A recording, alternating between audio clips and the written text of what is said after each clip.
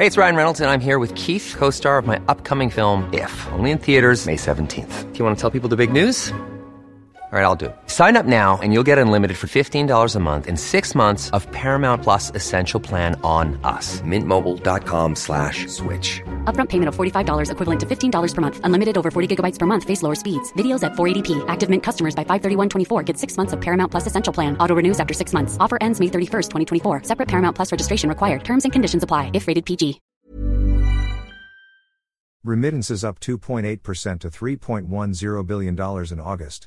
Overseas Filipino worker, OFW, remittances rose by 2.8% to $3.10 billion in August from $3.02 billion a year earlier, the Bangko Sentral ng Pilipinas reported on Monday.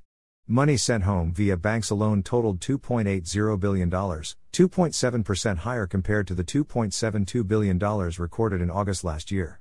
The rise in personal remittances was attributed to land-based OFWs with contracts of a year or more, and sea and land-based workers with contracts of less than 1 year.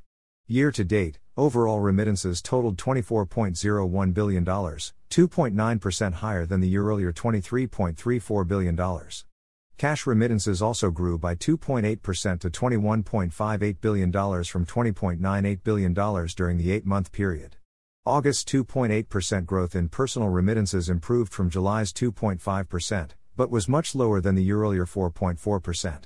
The year-to-date expansion of 2.9% was also slightly lower than the 3.0% posted as of end August last year.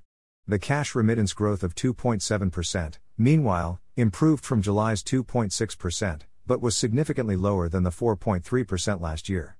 Year-to-date growth recorded a downtick from 2.9% a month earlier and 3.0% in January to August 2022.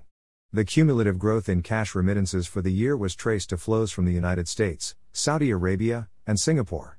The U.S. accounted for the biggest share, 41.6%, of overall remittances for the 8-month period, followed by Singapore, 6.9%, Saudi Arabia, 5.9%, and Japan, 4.9%.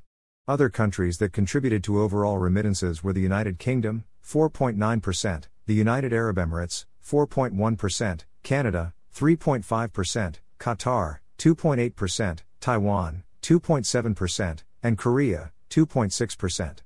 Commenting on the results, ING Manila Bank senior economist Nicolas Antonio Mapa said the increase in remittances was largely in line with expectations.